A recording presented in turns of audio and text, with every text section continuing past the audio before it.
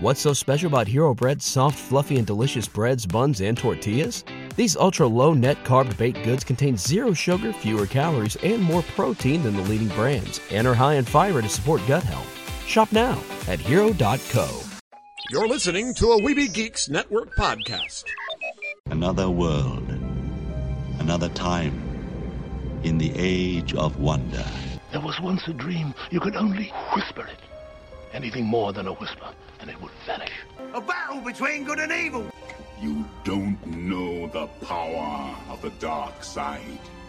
Where shall I find a new adversary so close to my own level? Try the local sewer. You know of the rebellion against the Empire? The Avengers, Earth's mightiest heroes. Peace means having a bigger stick than the other guy. One of these days, I'm gonna have a stick of my own. I'm Groot. Welcome to the Neverland Podcast. The podcast for lovers of Disney, Pixar, Marvel, and Star Wars. I'm glad you're here to tell us these things. Please welcome your host, Jeremy. I thought he'd be taller. Yeah, I can fly. All it takes is faith and trust. Well, if it isn't the Star-Spangled Man with a plan, what is your plan today? Up to Neverland!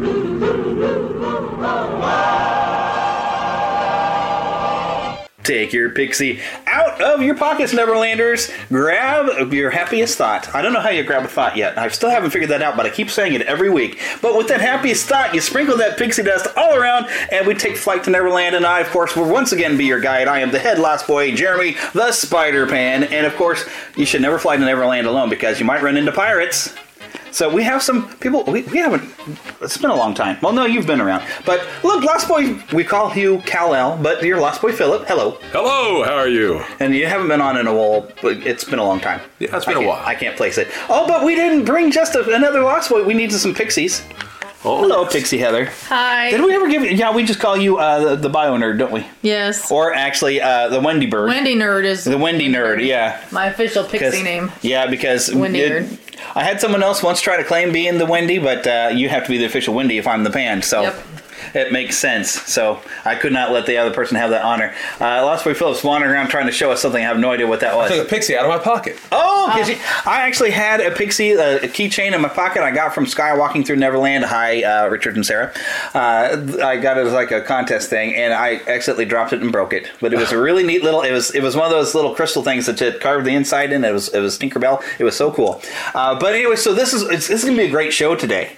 I had a conversation with Ben, and I can't remember if it was Goodman or whatever, but he's from the UK, and he's got a son named Zach. And part of this whole thing that I did over the past 5 weeks, pushing the media promotion and doing a lot more, being more active on Twitter, I met up with him. It's called Zach's Adventures on Twitter, but The Adventures of Zach on YouTube, and this is about a little autistic boy, and they have adventures at Walt Disney World. At least they had one back in May, and I thought it would be appropriate to be able to talk to somebody so we all get a little bit more informed about autism. Also, if you happen to have any autistic children and you're thinking about going to the parks, there's things you can do to make sure that they have a fantastic time, despite there is someone who was trying to bring a lawsuit against Disney, claiming they didn't do enough, but I think we're going to find out today that Disney's doing about all they can, and a lot of it is things that you can do with your child that you can guarantee you're going to have a wonderful time. So we're going to get into that later. But first, I'm calling this Mickey Mouse Month.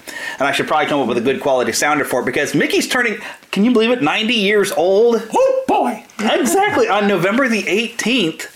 That's what we call his birthday, but that's actually the release of Steamboat Willie. But there were a couple of cartoons that almost got released silently before that, like Plane Crazy, and I can't remember what the other one is. Eric probably would know if we... I can't remember. I read about it just the other day, but I can't recall at this moment. But we're going to have some time each week. We're going to talk about some of our favorite Mickey cartoons. And one of the reasons why I've hopped over here with Philip, because I know his absolute favorite is the band concert. Oh, yes. And I pulled up a few factoids here. I got to dig them up again. I got to pull it up here. We're using my phone. And, look, I can even project it onto your screen so Everybody can read that a little better. So, yeah, this is 1935, and this was the first, it was three-strip Technicolor. It's the very first Mickey Mouse cartoon to actually be in color. Oh, look, and there's the poster. The poster is fantastic. This is an all-star cast. Oh, and Gideon Goat, that's who that fuzzy guy is. Oh, there you go. Gideon Goat. But this has Clarabelle Cow, Dippy Dog before he became known as the Goof, and then later Goofy, the second ever appearance of Donald Duck. I mean, this is just a great cartoon. So, Philip, this being like your favorite, what's the first time you remember watching it? Do you remember? Oh, man, I was a little bitty kid. We had lots of different things. We had the Viewmaster, and there's I had that. I had the Viewmaster of it. You remember the Viewmaster? Mm-hmm. So, like the models? Yeah, the one that you would spin, because I know there was one, the regular Viewmaster, where you had the slide thing and you clunk and it would be 3D, but there's also the one that played motion. Yeah, we had that, the motion one. And we had one of those too. Yeah, I don't think we had anything as cool as Mickey Mouse. Yeah, we had several. We had Mickey Mouse. We had one of Goofy being a plane, that little glider thing. I think I remember that. Yeah, we had the, what do you call it, the ghost one where they would go hunting. The Lonesome Ghost. Mm-hmm. And then we're going to get to that one later. Oh, yeah. And then we had this one. And, man, I would watch it again and again and again. Of course, it wasn't the full cartoon. They only had just parts of it. But I remember I watched it again and again and again. Of course, you didn't have any sound. No kidding. And so when we finally got to see it, I fell in love with it. Because of that, first of all, you have to understand, I also love the Lone Ranger. And so when watching it, and they had the William Tell Overture, I went absolutely bananas. And I also always loved the Turkey in the Straw. Yeah. And they had both. And plus Donald Duck and Mickey, who are my favorites, and Goofy, though he wasn't known as that at the time when it was made. Right. And I went ballistic. Absolutely ballistic. And so it is my favorite. I just absolutely love it. I can't even imagine watching this without the sound. I mean, this, when you think of some of the great cartoons that were even based on audio, and this is going to be some of your favorites, I know, too. But like the big ones you think of is like Looney Tunes, that they used music to really tell the story. And I'm thinking I think it's called The Bunny of Seville, where they do the Barber of Seville. And then, of course, the best one, What's Opera Doc? Yeah.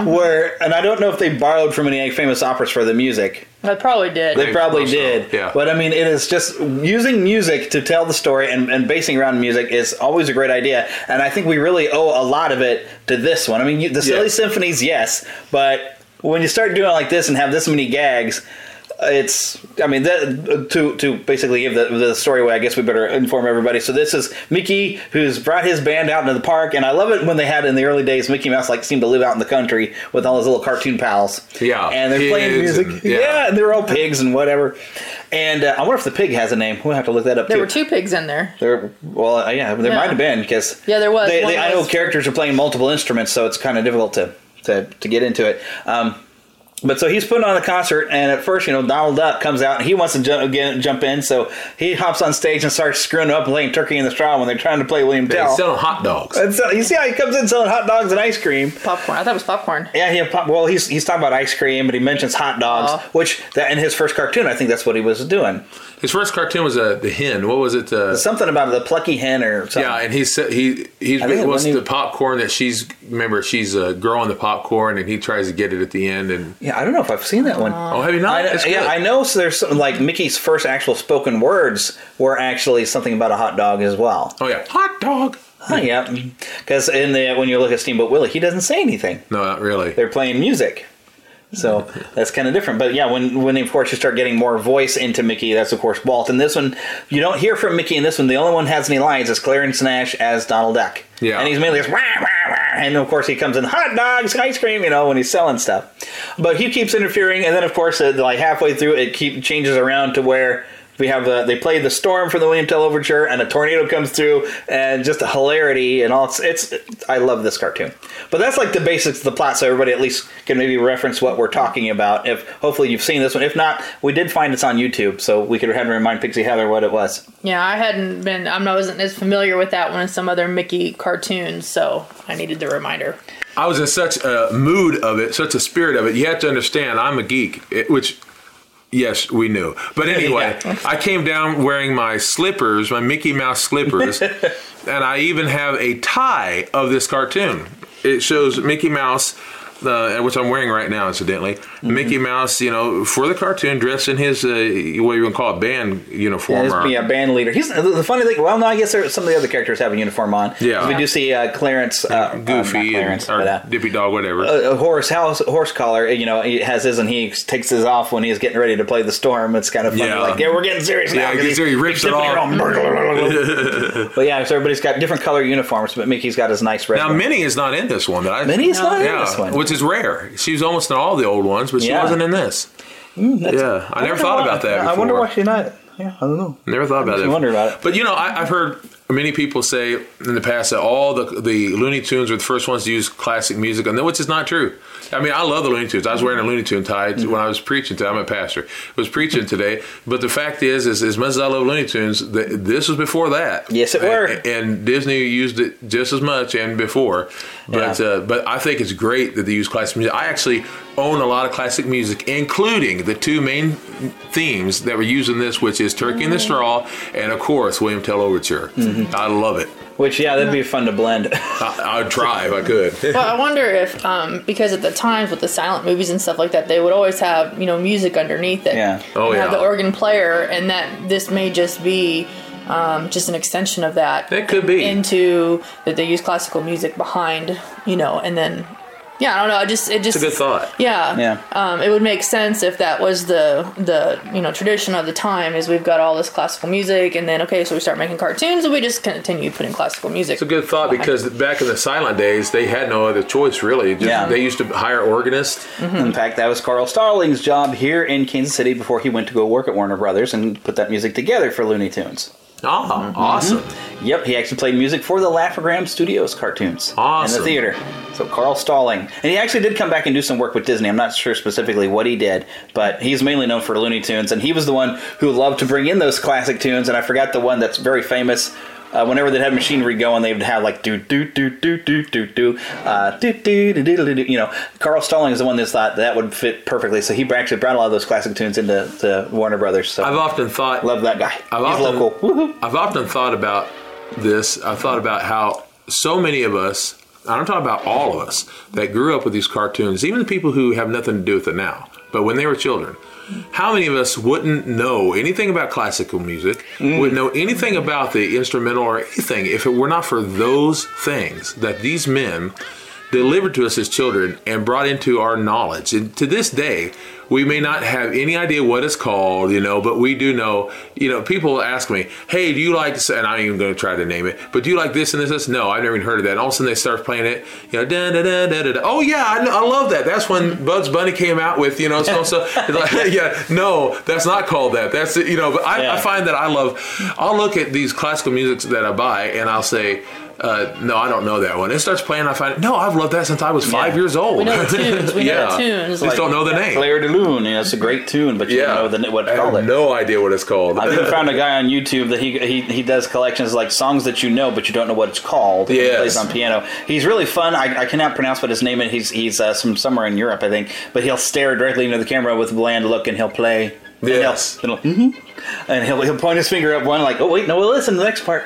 But he's loads of fun. He's basically being funny, but he introduces you to the names of a lot of these songs. And this one, I like the way. I mean, everybody was familiar with Turkey in the Straw, especially after Steamboat Willie. But in the cartoon, you see them change over to the William Tell Overture, and then they even show you when they're going to play the Storm, so even with some of the movements of the William Tell Overture, but you know what it is you're hearing. Yeah. Because, in 1935, I bet you on radio, you might have already had the Lone Ranger by then. I don't know. Yeah, I think so. And I think people knew it as Lone Ranger. People the Lone Ranger. Day. Yeah. And when I was a kid, it was the Lone Ranger. I didn't realize William Tell Overture? Yeah, to this day, a lot of people call it the Lone Ranger song. The Lone Ranger song. And what's fun, great, okay, and I did see, this was actually arranged by Lee Harleen and Gioacchino Rossini. He's got a name like Michael Giacchino does, where it's hard to say, and I bet it's pronounced the same way. But these are the guys that are clever enough to be able to mix the Turkey in the Straw and William Tell Overture together to where it blends so well. And I love how the Donald Duck, of course, just takes it away from Mickey and has the band going. And of course, even the best parts of that is that Mickey would come down, break his flute, throw it on the ground, give him a dirty look. Donald Duck could have taught David Copperfield a few tricks for sleight of hand. Yes. For pulling these flutes, and I love when he plays to the audience like nothing up his sleeve, and then pulls it out. The other one, or the hat, the final one he pulls out of his hat. But even what's great is when I guess when we did see his name, he was a goat. Let me pull it back around here.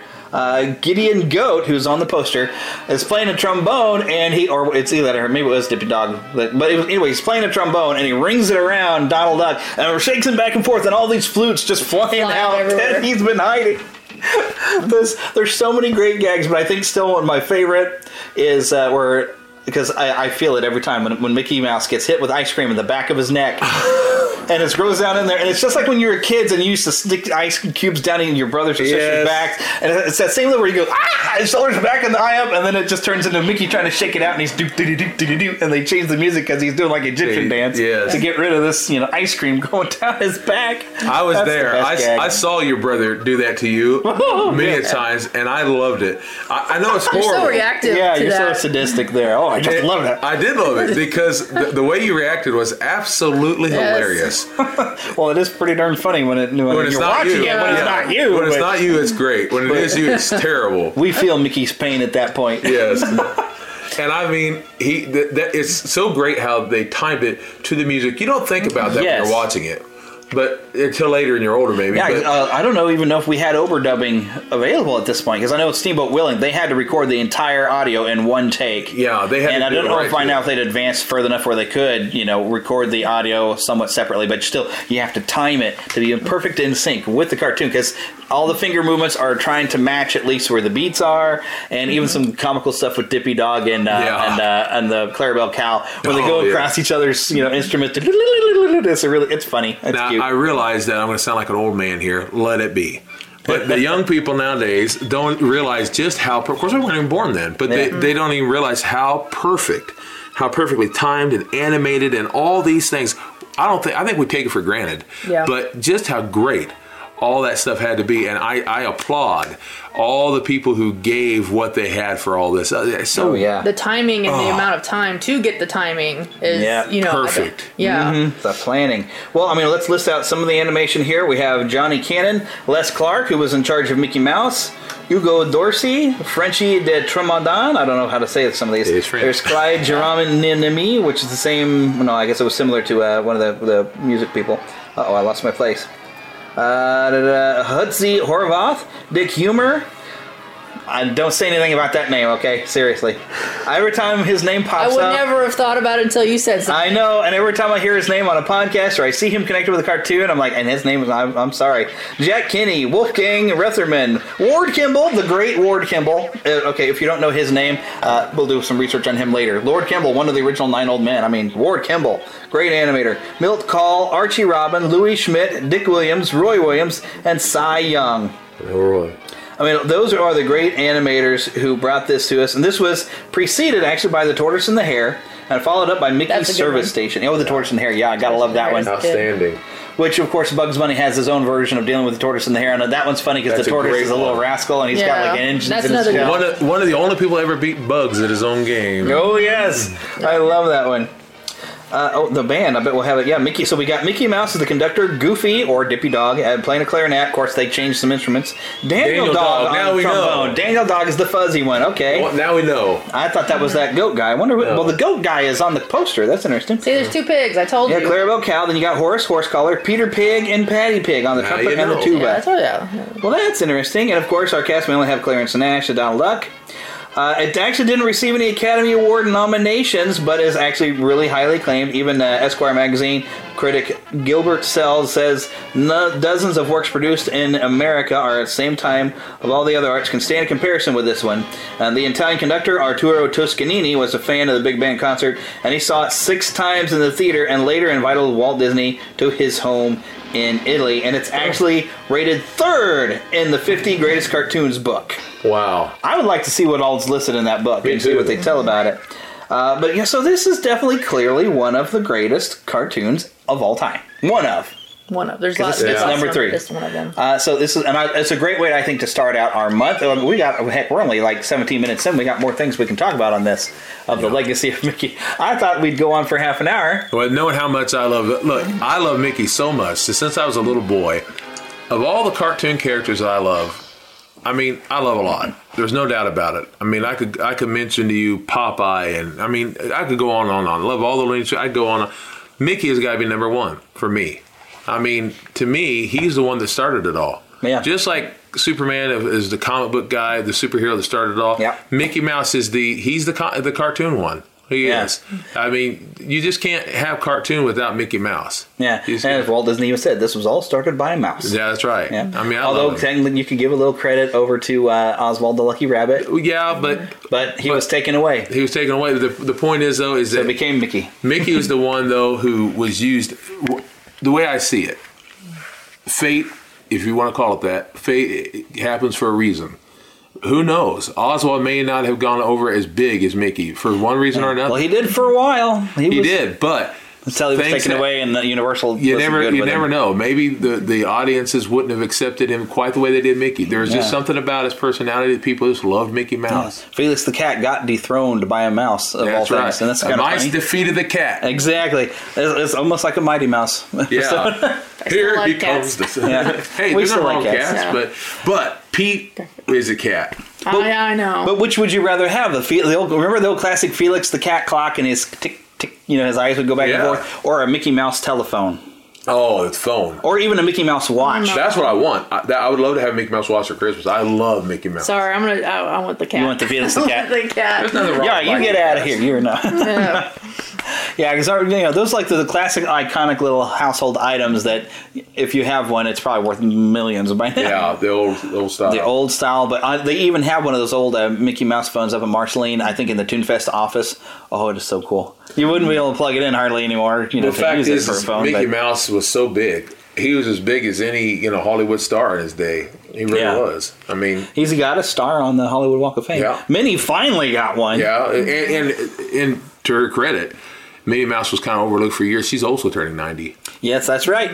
I should have looked up some great appearances by Minnie Mouse. Well, one of them that Willie. Well, yeah, but one of my favorite ones. This was kind of funny. This is because normally, the one that gets stuck with all that luck is my buddy Donald Duck. Yeah. But there's one cartoon where Mickey really does get stuck with all that luck.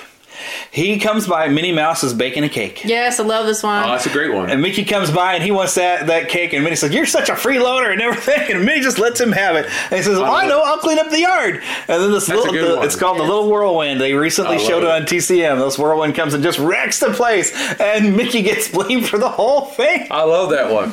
I love it. That's one of the great appearances of Minnie, because it's one of those, like, you want to explain to Minnie, like, no, it wasn't Mickey's fault for once. I love Minnie Mouse. She's a sweetheart. But one thing I always thought was kind of weird. I was thinking about this the other day. I was reading a book that I bought to read to the children. I watch children at the YMCA.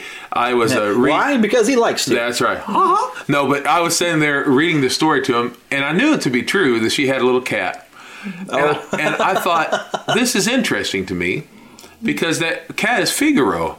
Yeah. And I thought, how on earth did that cat jump out of the Pinocchio and into the arms of Minnie? Because everybody loved Figaro. Oh, adorable. We still love Figaro. Oh, absolutely. Yeah. But I was trying to think, how, and this is so stupid, I spent about 30-40 minutes trying to figure out how Figaro jumped out of it's still Disney, but how it jumped out of the universe of Pinocchio. And I'm thinking, you're wasting your time. There's no way to figure it out. It's just... You just gotta go with it. There are people who have put together the Disneyverse now, though.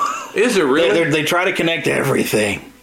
That would be interesting. What I would like to see connected, because Warner Brothers kind of already did this first, in a way, because they did the Looney Tunes show and they had all the Looney Tunes characters living in a town together. That's fun. Mm-hmm. You got the concept of Mickey's Toontown. If you add some of that stuff with Roger Rabbit, what it introduced, I would like to see, because you have Duckburg, and I guess maybe Mickey Mouse lives in Duckburg. That'd be fun. Why not? Mickey Mouse lives in Duckburg with Donald Duck and all these other characters. So you get all those Disney characters. Granted, now Darkwing Duck, he's out protecting St. Canard, but there's another city in the same world. Mm-hmm. But you remember the town I came up with? All the villains could live in Evil. Right. That's how all the villains could live in Evil. And that would be fun. That would be the little, But then you have this nice happy little town where Mickey and DuckTales and Rescue Rangers all happen in that Duckburg That would area. Be great. Unless, I don't know. Your Tailspin is elsewhere, though. It's a little more tropical. But it's not one of the regular just cartoon characters. The Tailspin characters were like movie characters. I'm talking like your regular... Disney anthropomorphic to Disney, like from shorts. But that could be where you comics. So Scrooge McDuck's Money Bin exists somewhere where Mickey Mouse is having the band. That where Mickey could have his little, what was that called? That TV show where he had his little dinner theater. House of Mouse. He could have that in his little town, Yeah, and I regret I didn't watch more House of Mouse. I think it was on during like X-Men or something. It was a fun show. It was like a '96. Because they'd show some classics and they had some newer ones. And and you'd have you look out and you'd have villains and that'd be fun. Yeah. Fun idea. Send it in. That's a good idea. And I think at least with some of the newer Mickey Mouse cartoons, because they've brought in Scrooge McDuck for a couple of things. I haven't been keeping up on the newer Mickey Mouse cartoons, but I think if they've tried to build on that concept. But I'd love to see a series just based on the idea that they all live in one town in the same world, to where wouldn't it be fun to watch, Launchpad and Goofy together? Oh yeah. The adventures they could have together. Oh, that's a scary thought, because I love Launchpad. Yes. I adore, and it'd be fun to bring back some of the old people, but the old characters that the kids don't have no idea. Yeah. What's the name of that? He won a duck. His bill came down, but he had the little glasses and the red hair on top of that little. I can't think of his name right Huey? now. Baby Huey? No, not Baby Huey. Can't stand him. I know. That's from another. That's a whole other story. Yeah, I don't want him. That's from Harvey Comics. Yeah. No. He was a skinny dude, had suspenders, and he was a friend. Had Gyro Gearloose? Yes, yes. Yeah, I could see him, teaming up with people. He was a lot of fun.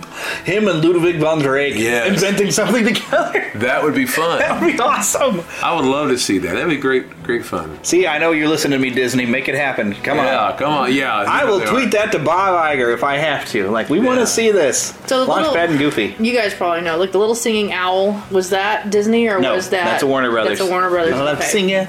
Yeah, that's a great little cartoon. I like that one, yeah. Yes, that's a great little cartoon, but we still like Mickey better. But they got their own owls. Disney does. See, in the 100-Acre Wood and in Bambi. And I got Disney with the TV specials. I usually watch Looney Tunes.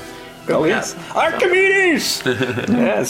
Yes, and that's one of the things I think has always been the problem with Disney shorts is Looney Tunes were readily available on network TV, even on Saturday mornings. Yes, you get it. Yeah. But you couldn't watch Mickey Mouse cartoons unless you bought the Disney Channel. Back in the day. And that was hard. Yeah. And we didn't have the Disney Channel, so we watched Looney Tunes. That's when the Disney Channel was totally worth it, too. Back in the day. It's okay now, but back in the day, But the cartoons themselves usually a lot of times had to be up early in the morning. And we're talking sometimes they showed them middle of the night. And Toon Disney was awful about being a little middle of the night with stuff sometimes. You're like, man, do I have to get up at 4 a.m. to watch you? Really? Yeah.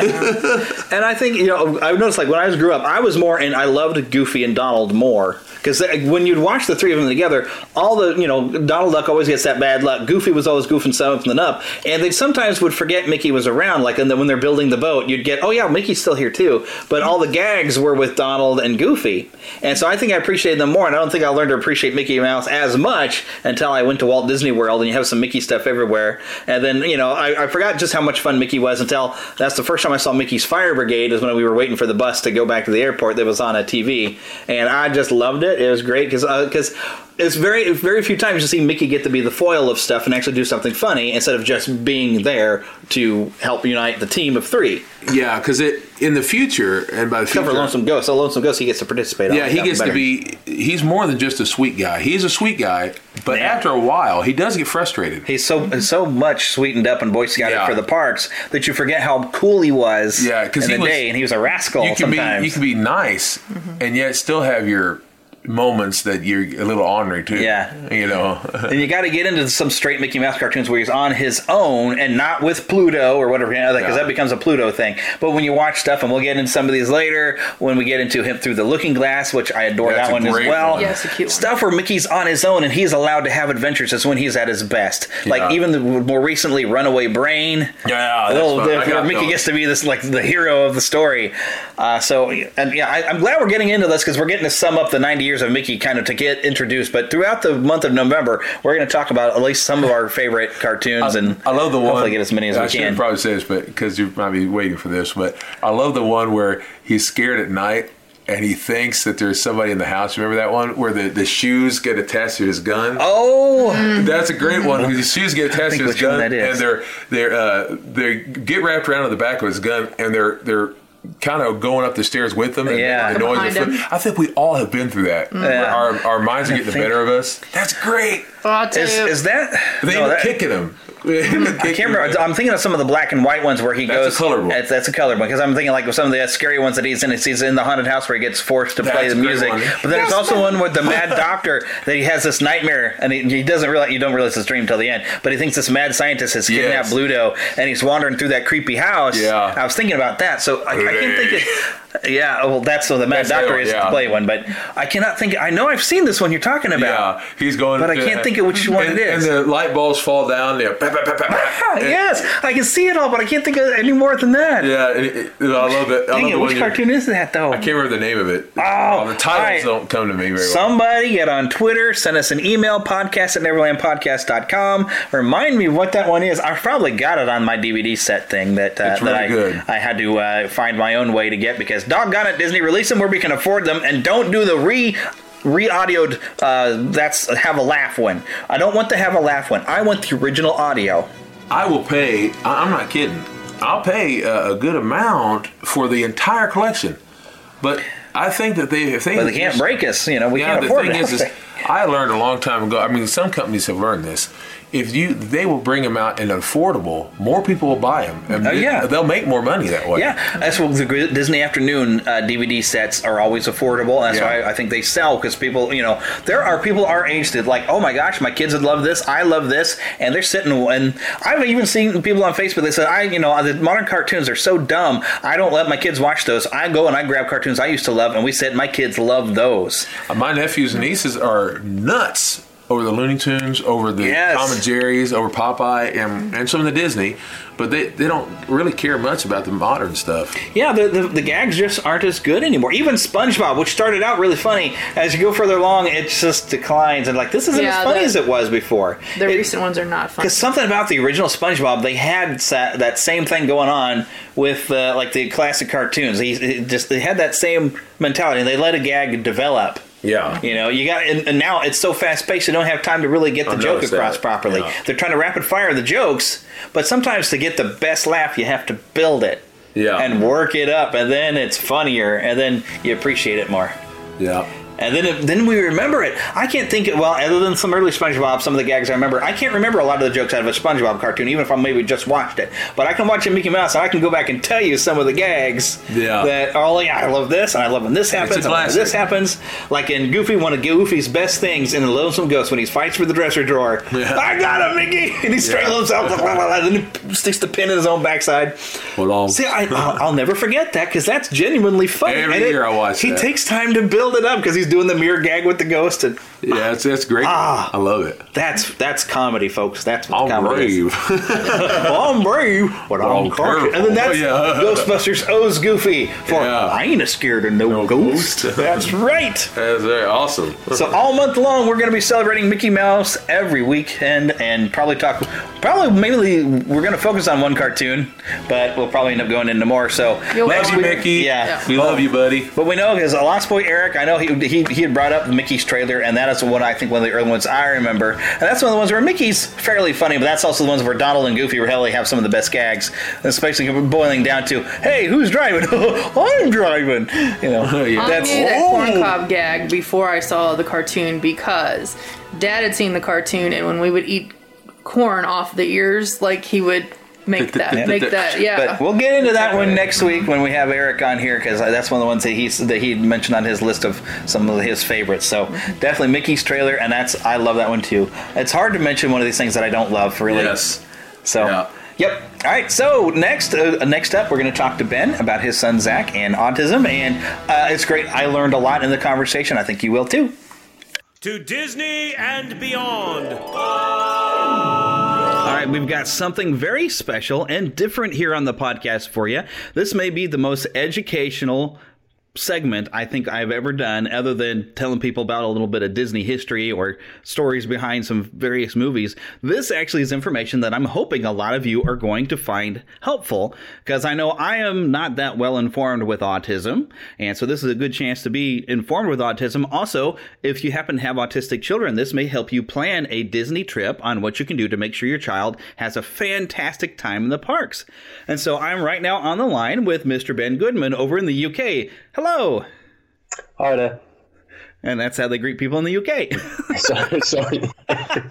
It's usually a hello, mate, or hello. That's as far as we go.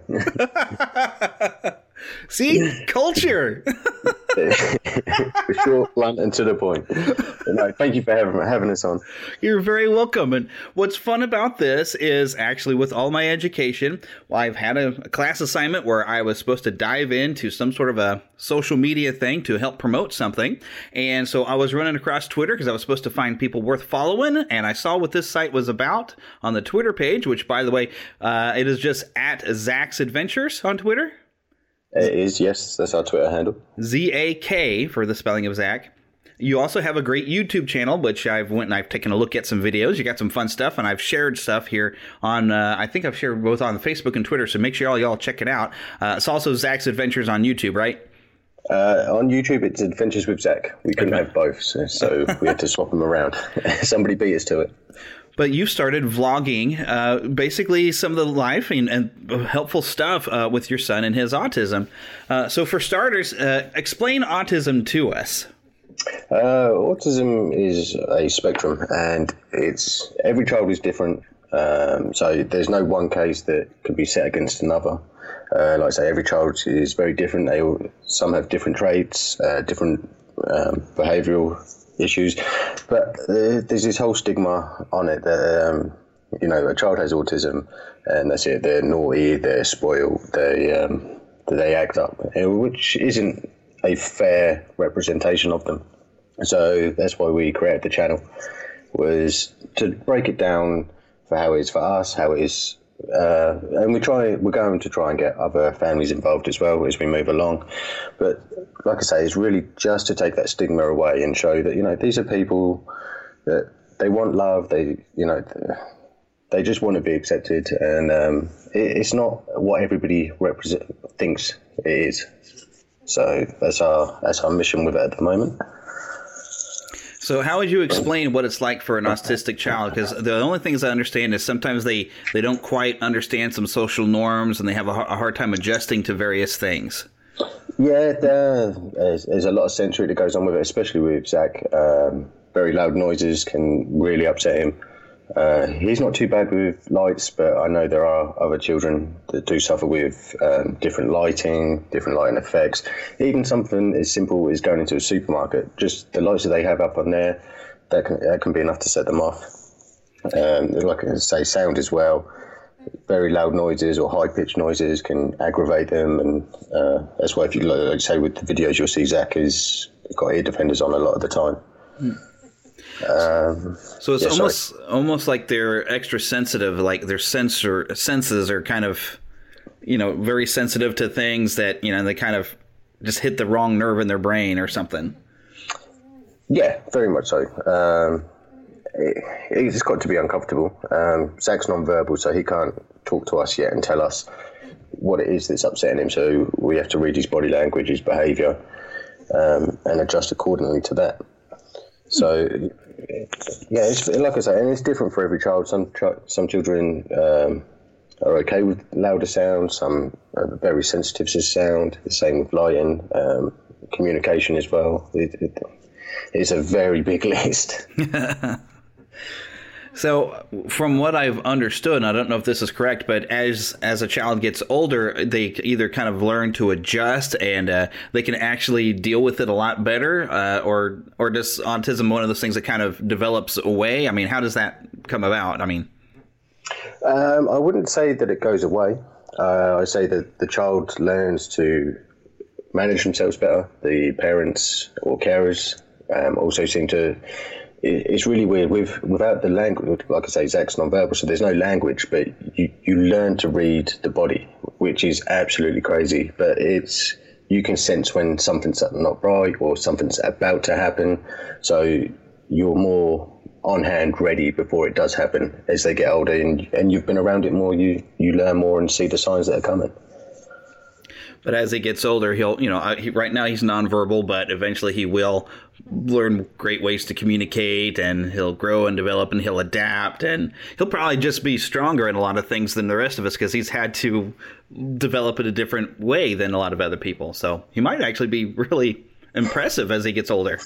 Yeah, fingers crossed. We do work on it's over here. It's called PECS, which is the simplest way of explaining it is picture communication. So in the kitchen we have a board and it'll have his favourite biscuits, crisps, milk, juice, and stuff like that on it. So if he wants something, he can go up, pick that up and bring it over to us. And that's his way of communicating at the moment. Yeah. So it's developing. He's getting there. He's now started school. His words are starting to come on a lot more, and that's what we're going to try and put on our next series of vlogs. Hopefully we'll be seeing him talking a lot more as well. Awesome. Which would be fun if he starts learning to talk while he's still missing those 2 front teeth there. Yeah, they're slowly coming through, but they are taking their time. I was in the exact same shape there. I think when I was like 7 years old, I lost both of those top front. I can't even talk now. See, but I lost my 2 front teeth over the course of a summer, and everything was like this. I just couldn't get around it. It would have been more fun if I'd have lost them close to Christmas time, because then I could have been singing that song that all I wanted for Christmas was my 2 front teeth. Oh. Hopefully that becomes one of Zach's favorite songs, because it's coming up on Christmas, and although I guess the video I've seen is from May though, so. The last Florida trip was in May, but there will be another load of them coming up at Christmas as well. Awesome. So you all are apparently big Disney fans. Yes, it was kind of embedded in me when I was a child. I was lucky enough for my parents to take us there quite often, and I've carried that tradition on, so Zach's stuck with it now. What all parks have you been able to visit? We've only done Orlando. We've done all the parks in Orlando. Awesome. We've looked at Paris. It might be something we do next year. California's on our wish list. And as the years go further along the line, we will look further. Tokyo. Oh, yeah. That's the goal. We don't want to hit that too early. Yeah. Paris might be an easier travel for you. You could almost drive. Well, no, I guess not. If you're on an island, you can't drive. But you're closer by, being you're already in Europe. It's probably got to be an easier flight than when they go into Orlando, I would figure. Yeah, it would be, but we like a nice long break. With the Paris park being a little bit smaller, there's a lot of people have long weekends. I think you'd max out there, so that's why Orlando's always been our destination. There's so much to do. You can make it a 2-week holiday, and it's sunny all the time. Yeah, just something in Europe we don't get in this side of it. Yeah, and I wouldn't want to go to Paris until they finish whatever they're doing to the Phantom Manor. They've been working on it for a long time. They're sprucing it, so I want to see the final version. On my first trip to Paris, I'll be like the target. It's like the Phantom Manor and that dragon. Yeah, the dragon underneath the castle, that's very impressive to see. That's one thing definitely on the list. Okay, but so we know that you have to take a long flight to Orlando. What type of things can you do with Zach to keep him? Because you've already got loud noises, so I figure he's got his headphones on. But how does he deal with being able to have to sit still like that on a plane? Lucky enough, before our first flight in 2016. This is why we got into YouTube. I was looking online because obviously we knew Zach was autistic and it was going to be a difficult flight. So I was looking to see if anybody had done anything with like recommendations or any help, and I couldn't really find a lot. I did come across one article. There was a brief part. It was some lady that had been to Virgin Atlantic training base and they'd taken her around for the day. So I thought, okay, we'll give that a look. Emailed them and they got back in contact and said, yeah, sure thing, come up for the day. So we went down for the day and they were fantastic. Lady Geraldine there, she took us in, explained what we was going to do for the day, made sure Zach was okay, took us round. It's where they do all their staff training. So there was mock-ups of planes and everything, the cockpit. And we had 3 or 4 hours of just walking around, letting Zach get used to just the simplest things like a chair. He'd never been on an airplane, so he didn't know what the chairs were. So we let him have some time in there. And they really did help start to finish that day. And as we left, they took our details. We got to boarding on the day. They knew who we were. They knew we was coming. Everything was set in place, ready to go. It was fantastic. We wouldn't have been able to do the holiday without that. So we get on the plane, and then it's down to us, and it's the usual things. Lucky enough, technology's come on so far now. He has a Nintendo Switch. He has an iPad. Everything to keep him busy and occupied for the flight, which works well because otherwise we wouldn't be able to do it. Yeah. So that's, I think if I had a long flight, I don't know if I would go kind of nuts myself without something. Like the one time that I've flown, when I went to Walt Disney World, I had my laptop with me and I had movies loaded onto it. So I was sitting there, but I was so twitchy and excited because I'd never been before that I couldn't even sit still to watch a movie. I was like, oh, I don't know. So I put my headphones in to listen to some music and I was just bouncing the seat like, oh, this is awesome. This is awesome.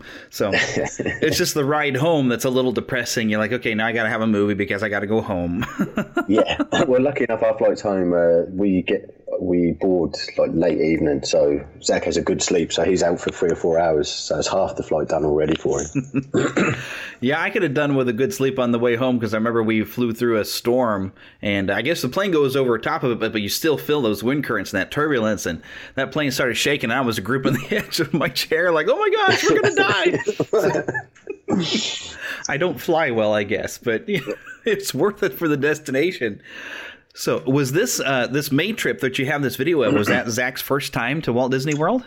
No, that was his second. We thought about vlogging the first time because, like I say, we couldn't find much of it online. But being that it was his first time, we wanted to enjoy it in the moment. We didn't want to relive it through a lens or worry about what we was going to capture and making sure everything was right on how we wanted it to come across. So we left the cameras at home on that trip and then decided to do it on our last one in May. Ah, well, that makes sense. So what was his reaction when he first got into Disney Park and, when he kind of understood what was going on and maybe saw like a beloved character? I mean, what was that like? It was definitely overwhelming for him, as I'm sure it is for anybody. But it was, that's where we're lucky as well, because, again, it's with the modern day, the way things are. Before taking the flights, going on the holidays, you sit down, you watch other people's vlogs. There's all we watched people like Tim Tracker, Get Binky, the Hayes family. So that kind of prepared him. He knew what was there, but actually seeing it for the first time, his face just lit up. It was amazing, something that we'll never forget. And the same when we returned, I managed to get that one on film. His eyebrows are twitching, and he knows he's back, and he's got a fun 2 weeks ahead. Mm-hmm. Yeah, and I do love the moments you have with Stitch. So was Stitch one of his favorite characters? He is now. After that interaction, I don't know what it was. Because Zach had never watched a Stitch film. We'd never put it on. Everything's more modern now, isn't it, with Pixar? Yeah. So that character just... I think it was the third time we went to see him on that one trip. He come over, he got Zach out of his buggy and just made a fuss of him. And from there, that's it. We have Stitch everything at home now. It's Stitch teddies, mugs. But yeah, so Stitch is definitely one that we look forward to seeing every time we return. Oh, yeah. See, I'm one of them people who I went into Stitch's Great Escape, and I absolutely loved it. And apparently I'm not supposed to have or something. I'm supposed to hate it. Like, why am I supposed to hate it? I love Stitch. Yeah, no, it's a brilliant ride. And the one before that, Alien Encounter, I was lucky enough to experience that. I really enjoyed that. And like you say, we're not meant to, but yeah, that was a good ride.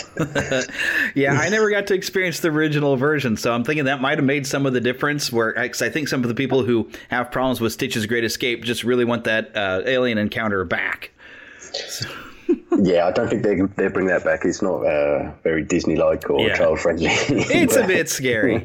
Although I hear, I guess at the Tokyo Disneyland, they're allowed to have some scary things around Halloween compared to what we do in the States.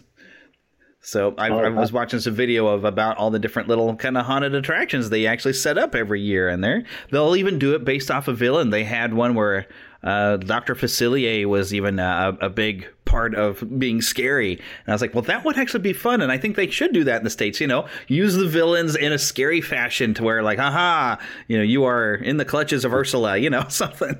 Yeah, like they have the party events. You can't see why they do 2 or 3 of those aimed at more older children.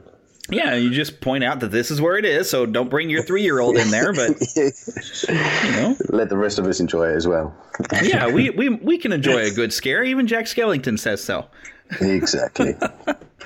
Oh, so what is the best thing you found when you bring Zach into a park and there's going to be all kinds of, maybe a parade's going to be coming through, there's something that's going to be loud, there's going to be a lot of movement, a lot of things happening. What's the best way that you can prepare him to be able to enjoy it? Like I say, his ear defenders are a game changer. Without them, I don't think we'd be able to take the trip. So it really does take the sound away. But we've also found with the first time we went, we didn't take a buggy, so we were hiring the Magic Kingdom strollers, and we got the one that has a canopy come over, and Zach kept pulling that over every time it was enough for him. He was having too much, so we was like, you know what, this seems to work. So trips since then, we've either bought a buggy out there, or for our next trip, we've actually just bought a special buggy because he's getting bigger now, and it has the canopy on it, so he can let us know when he's had enough and he needs a break, and he'll take himself off in there, pull the cover down, sit on his iPad, watch some videos, have 10-15 minutes to himself, and be set, ready to go again after that. Awesome. Yeah, I've actually even heard one of my professors, I was talking to him about this conversation, and he mentioned that they have even Disney has a location you can actually go to that's a nice little quiet space where you can come and just chill out if you happen to need that. So did you find that and make use of it? We have seen that, and it was definitely something that we would use if it became too much where Zach couldn't self-regulate enough. It would be somewhere we'd go and have a couple of hours. But he seems quite content on shutting himself off for a little while, like I say, 10-15 minutes, refresh, and then he's good to go again. But it is definitely a thing out there for other people to look into. Oh, yeah. So what's other ways that you felt Disney actually had something to help out for, if your son's special conditions, will they let you get, like, I know that you can get a pass to where you can just fast pass her into lines, because I have read something where this mother who's trying to file a lawsuit against Disney claiming they're not doing enough because her child can't manage to stand in a line because he has to have like a schedule for everything, and so it throws him off somehow or another just waiting in line. And I don't know if you find that to be a problem where Zach has a hard time in a line, and if Disney can actually, well, here, we'll get you, let's pass you in a little bit so you don't have to wait as long to get onto an attraction. Yeah, no, we do use the DAS Pass, and we use the new version. We never got to use the old version, but from the difference in them, I think the new version is better, and I know that's not going down well, and like you say, there's lawsuits against Disney, but they're making the effort. The old version, it used to just go to the front of the ride, show them your pass, they let you straight on. Which, obviously, I know children suffer in line. Zach is one of them. So I can see why they did that, but it was misused and abused by other people that didn't have conditions. Right. But I'm more for the new version, which is we go up to the front of the line. We have the passes on our bands, and they look at the ride time. For existence, Pirates of the Caribbean, it's 55 minutes wait. So they say to you, okay, 55 minutes, scan your band. You go back in 55 minutes and you go in the fast pass lane. So, yes, you have to wait the same as everybody else, which is I'm all for, because we paid the same money to be there as everyone. It just gives you that opportunity to go and wait somewhere more quiet, or go and get something to eat, or, like I say, just off to the side in the buggy where he's more comfortable. I feel that way's better. Oh, yeah. That actually makes a lot of sense to me, too. Like, okay, we're still going to wait like everybody else, but now we don't have to stand in line, so we can go and get a churro, Exactly, yeah. And I think that works a lot better, rather than, like I say, because people misuse the last system, and the rules in the States are a lot different to the UK. It's like if we go to a UK park, we have to have doctor's notes and proof and all that, which I'm all for, and I know you can't change the laws out there and just jump on that and say, okay, well, if you want that pass, you're going to have to provide all this information. So I think Disney have balanced it up well, and in my eyes, they've got it right. Like I say, we still have to wait the same as everybody else, which is only fair. Yeah. But we get the chance to wait off somewhere else and what's best for the child and their needs at that point. Yeah, I'm sure it works out pretty well for Disney, too, because while you're waiting, you're like, oh, look, there's a shop over there. Let's go buy something. Exactly. Let's spend some more money. So you're completely prepared. So what's Zach's favorite attraction? He loves Buzz Lightyear spin. Like I say, the lights aren't too... Zach enjoys the lights, but he loves just being able to move. Zach's one for spinning is another trait of autism. So he will grab that stick, pull it as hard left as he can, and that's it. We're going around the whole ride just spinning. There's no point even trying to hit the targets. He loves that. And as he's getting older, he's starting to really enjoy the roller coasters now. Everest was a big one for him last year. Ooh, in May. He absolutely loved Everest. And because we'd watched it a few times before going, so he was ready for it. He knew as we come up to where the broken tracks were, he was pointing, he was looking, and he knew we were heading backwards. So he was prepared, and he absolutely loved it. Oh, that's great. Oh, which I got to wonder how he must have loved even the, I love the Kilimanjaro Safari. So how was it going through and seeing all the animals? Was he excited about that? Yeah, he's not one for animals. To him, it was just a car drive around the field. He'd look over, he'd see them, he'd look back. He's like, okay, yeah, this isn't thrilling enough for me. Wow. Yeah, he's a bit of an adrenaline junkie at a young age. I guess so. This car's moving too slow. Let me take a nap. Wait me when we're done looking at animals. Exactly. It suits us fine. He's not going to be scared of the rides as he gets older then. Yeah. Wow, that's amazing. Because I would think, like, I know when I was a little kid, I just was all about, I loved animals, which is probably appropriate that I married a biology teacher. Because so to me, I mean, that would have been, when I was a kid, the biggest thrill, going around and seeing the lions and things in the animal kingdom. I would have just went crazy. Yeah. Did you get a chance to... Oh, go ahead. No, sorry. Go on. I was about to ask, actually go a different direction, but did you get a chance to check out any of the new Pandora attractions while you were there? Yes, we did. It's breathtaking out there. It really is something else. And if that's the new standard of theming in parks, then everything we knew growing up is finished. It is crazy. But that Flight of Passage, I still can't find words to describe that 6 months on. Well, so now you and Zach have that in common. I'm sure he was just as thrilled. Yeah, he was. Yeah, he won't put the glasses on, but to him, he was still being thrown around, and we was on the back of a Banshee. It was, so really looking forward to getting back on that one as well. And if that's what they did for Pandora, I can't imagine how cool it's going to be when the Star Wars Galaxy's Edge opens. Oh, it's going to be mad. It's going to be busy, but hopefully they've accounted for that, and it's just going to be, like I say, the level of theming and immersiveness is going up, so the future is just going to be amazing for us all to see. So is Zach a big Star Wars fan? He's starting to get into it. I will make sure that he is a big fan by next year. Yeah, I can't wait to see that. Just being a child and loving Star Wars and walking into that land is going to be amazing. Even if you're a big 41-year-old kid like me, you know. Yeah, I was going to say, I know Zach's going to be blown away, but I'm going to be worse. I think I'm going to be running down and looking at everything and Yeah, and I can tell that you and Zach have a lot of fun together. There's that nice clip there when before you go into Stitch, you and Zach kind of goofing around and even spinning around. You mentioned he likes to do that. Some fun in the video. So it seems like you two just have a very special relationship. Do you think that it changes the way a father and son reacts when they have an autistic child, that you get to bond in different ways? Do you think it's kind of different and special? Zach's my only child, so I wouldn't know the difference. But yeah, definitely you have to give them a bit more time and understand them, not any more than you would any other child. It's I don't know. I think if he was autistic or not, I'd still put as much in as I can. But there's definitely the language barrier. Maybe you do have to put in a little bit more. But I'm always a big kid, and I'm always going to throw him around and mess about as much as I can, as embarrassing as it is to others. That's okay. You're having fun. It's your son, Yeah, exactly. Makes sense to me. Oh, my goodness. So did he have like a particular area? And of the 4 parks does he have a favorite park? Water parks is a complete different day to theme parks for us. We managed to get his ear defenders off after doing one ride. It's a lot more chilled out, a lot more laid back. He loves the water.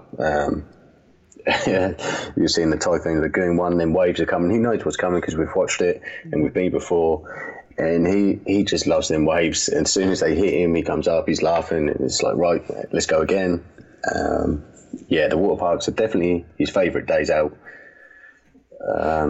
And also the Speedway at Magic Kingdom.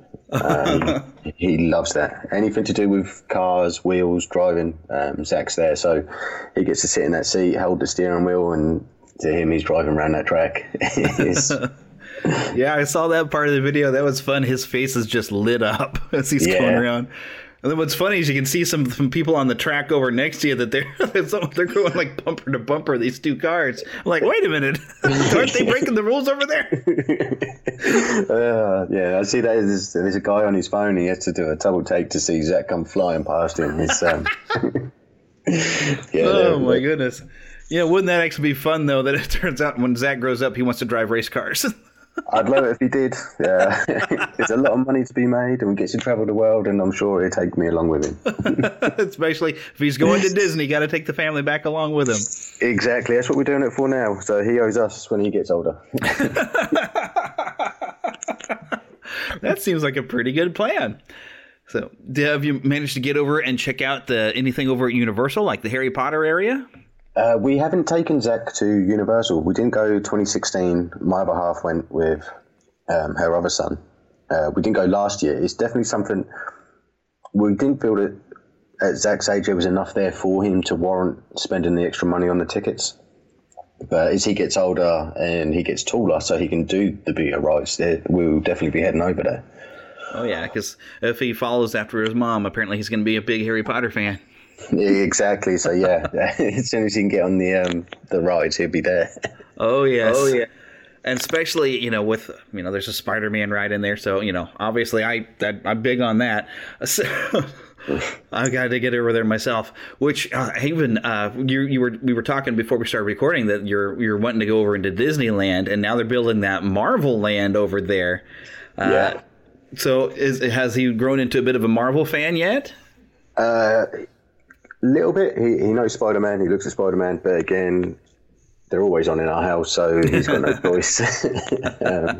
He will like Marvel, and that's the thing about when we were at Orlando, because of the rides. I'm not going to go into that. You don't have it in Disney, so if he does get into that, then obviously the Universal will be the place we go for that when he's tall enough to ride the Hulk. Enjoy the Spider-Man as well.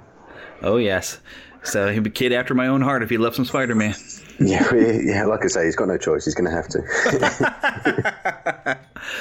But basically, overall, I think the big tips we've learned is having those headphones that kind of help block some noise. Give him a way, even a buggy of sorts seems to be helping really well. So if he gets overstimulating, having that way to where he can just kind of chill out, have a little iPad or something there to give him 10-15 minutes. And it seems to be also very important to give him a chance to watch some videos, and so he knows what to expect when he gets there. So it's stimulating and fun, but not super stimulating and stressful for him. That seems to be the most useful things. Exactly. And also, we didn't find this out until last trip. If you do have their own buggy, or even if it's a rental buggy, you can ask to use the buggy as a wheelchair. So that means that you can, in the queues for the characters, usual places that you'd have to leave them behind, you can take them in, which, again, because there's no fast pass for character meet, so you can end up waiting 20 minutes, half an hour in a line to meet Stitch or somebody like that. So if you've got your buggy, that can really change it up. So make sure to get I think it's a red badge at any of the guest service areas. Because, again, that will make waiting in lines a lot easier.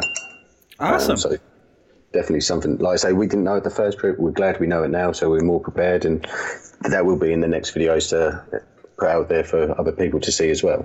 Awesome. Any other tips that you think we should tell everybody if they bring their autistic children into the parks? Go with their flow.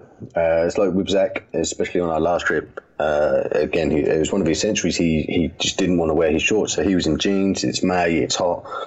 So we was just like, okay, we can float with you in the villa all day, trying to get your shorts on, or we can go out, we'll enjoy the morning. As soon as you're getting too hot, we're coming away. And that's exactly what we did. You don't force it. We let Zach dictate the day. When he's had enough, then we'll go home. There's no point trying to push him too far. Awesome. All right, so remind everybody how they can find you all on YouTube and Twitter. On Twitter, we are Zach's_adventures, and that's Zach's with a Z-A-K. And YouTube, we are Adventures with Zach.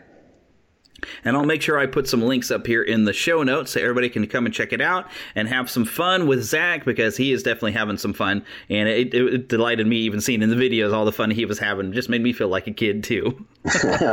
Good. And now's a good time because we're heading back in 6 weeks. Awesome. So we'll be back over there, and we're going to be there for Christmas as well. So hopefully we'll manage to capture that. Toy Story Land, we've not experienced that yet either. So yeah. Yeah, we're really looking forward to that. We're already sitting at home and we're watching everybody else's vlogs as the decorations are going up. And we're like, come on, 6 weeks, let's go. All right. Well, I hope you all have a fantastic Christmas trip then. And a huge thank you for coming on here because I feel like I learned a few things. All right, thanks for having us. And thanks for giving us the opportunity to talk about it as well. Awesome. Thank you for listening to the Neverland Podcast. We invite you back next week for more fun and adventure. Until then, remember to keep a pixie in your pocket. It's that young at heart, positive attitude that you can share with others. And remember to visit our website at neverlandpodcast.com. There you can find links to our news page, our shop, our contact page, where you can easily send an email to podcast@neverlandpodcast.com. You can also find our Neverlanders page, where you can find out how to become an official Lost Boy or Pixie, because girls are too clever to get lost. Become a real Neverlander. Please feel free to leave us a voicemail at 816-226-6492. And be sure to follow us on Twitter at NeverlandPcast. And like our Neverland Podcast fan page on Facebook. We also have a group on Facebook for you to join. We also appreciate your support to keep the Neverland Podcast up and running. Visit patreon.com/Neverland Podcast to donate to keeping the pixie dust alive. Copyright content featured on the Neverland Podcast is copyright of their respective creators and used under fair use license. All original content is copyright of Blue Band Productions, and a very special thanks to Yeehaw Bob Jackson at yeehawbob.com for our new ending music. God bless! Yeah! Hello, everybody. This is Yeehaw Bob Jackson. Neverland Podcast, we love you. Neverland Podcast, we love you. Neverland Podcast, it's true. Neverland Podcast, we love you. Yeah! BetMGM has an unreal deal for sports fans in Virginia. Turn $5 into $150 instantly when you place your first wager at BetMGM. Simply download the BetMGM app and sign up using code Champion150. Then, place a $5 wager on any sport. You'll receive $150 in bonus bets, regardless of your wager's outcome. And if you think the fun stops there, the King of Sportsbooks has plenty of surprises in store. Check out daily promotions, same-game parlays, live bets, and so much more. Download the app in Virginia today and get $150 in bonus bets instantly from your first wager. Only at BetMGM. BetMGM and GameSense remind you to play responsibly. See BetMGM.com for terms. 21 plus only. Virginia only. New customer offer. Subject to eligibility requirements. Rewards are non-withdrawable bonus bets that expire in 7 days. Please gamble responsibly. Gambling problem? Call 1-800-GAMBLER. Promotional offer not available in Washington, D.C. What's so special about Hero Bread's soft, fluffy, and delicious breads, buns, and tortillas? These ultra-low net-carb baked goods contain 0 sugar, fewer calories, and more protein than the leading brands, and are high in fiber to support gut health. Shop now at Hero.co.